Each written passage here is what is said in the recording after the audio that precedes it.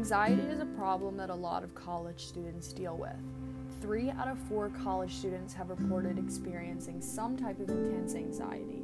30% of those students reported this happening within the past 2 weeks. There are so many stressors in a college lifestyle. Students maintaining good mental health is essential to their well-being and academic performance. As a college student and someone that struggles with anxiety, I'm constantly thinking about everyday stressors, and it's hard to keep my thoughts organized sometimes when there's so much to do that we must do. We forget about our thought process along the way.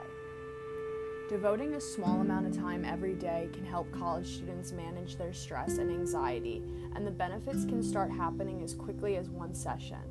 Giving students more mindfulness class options to choose from may make people more open.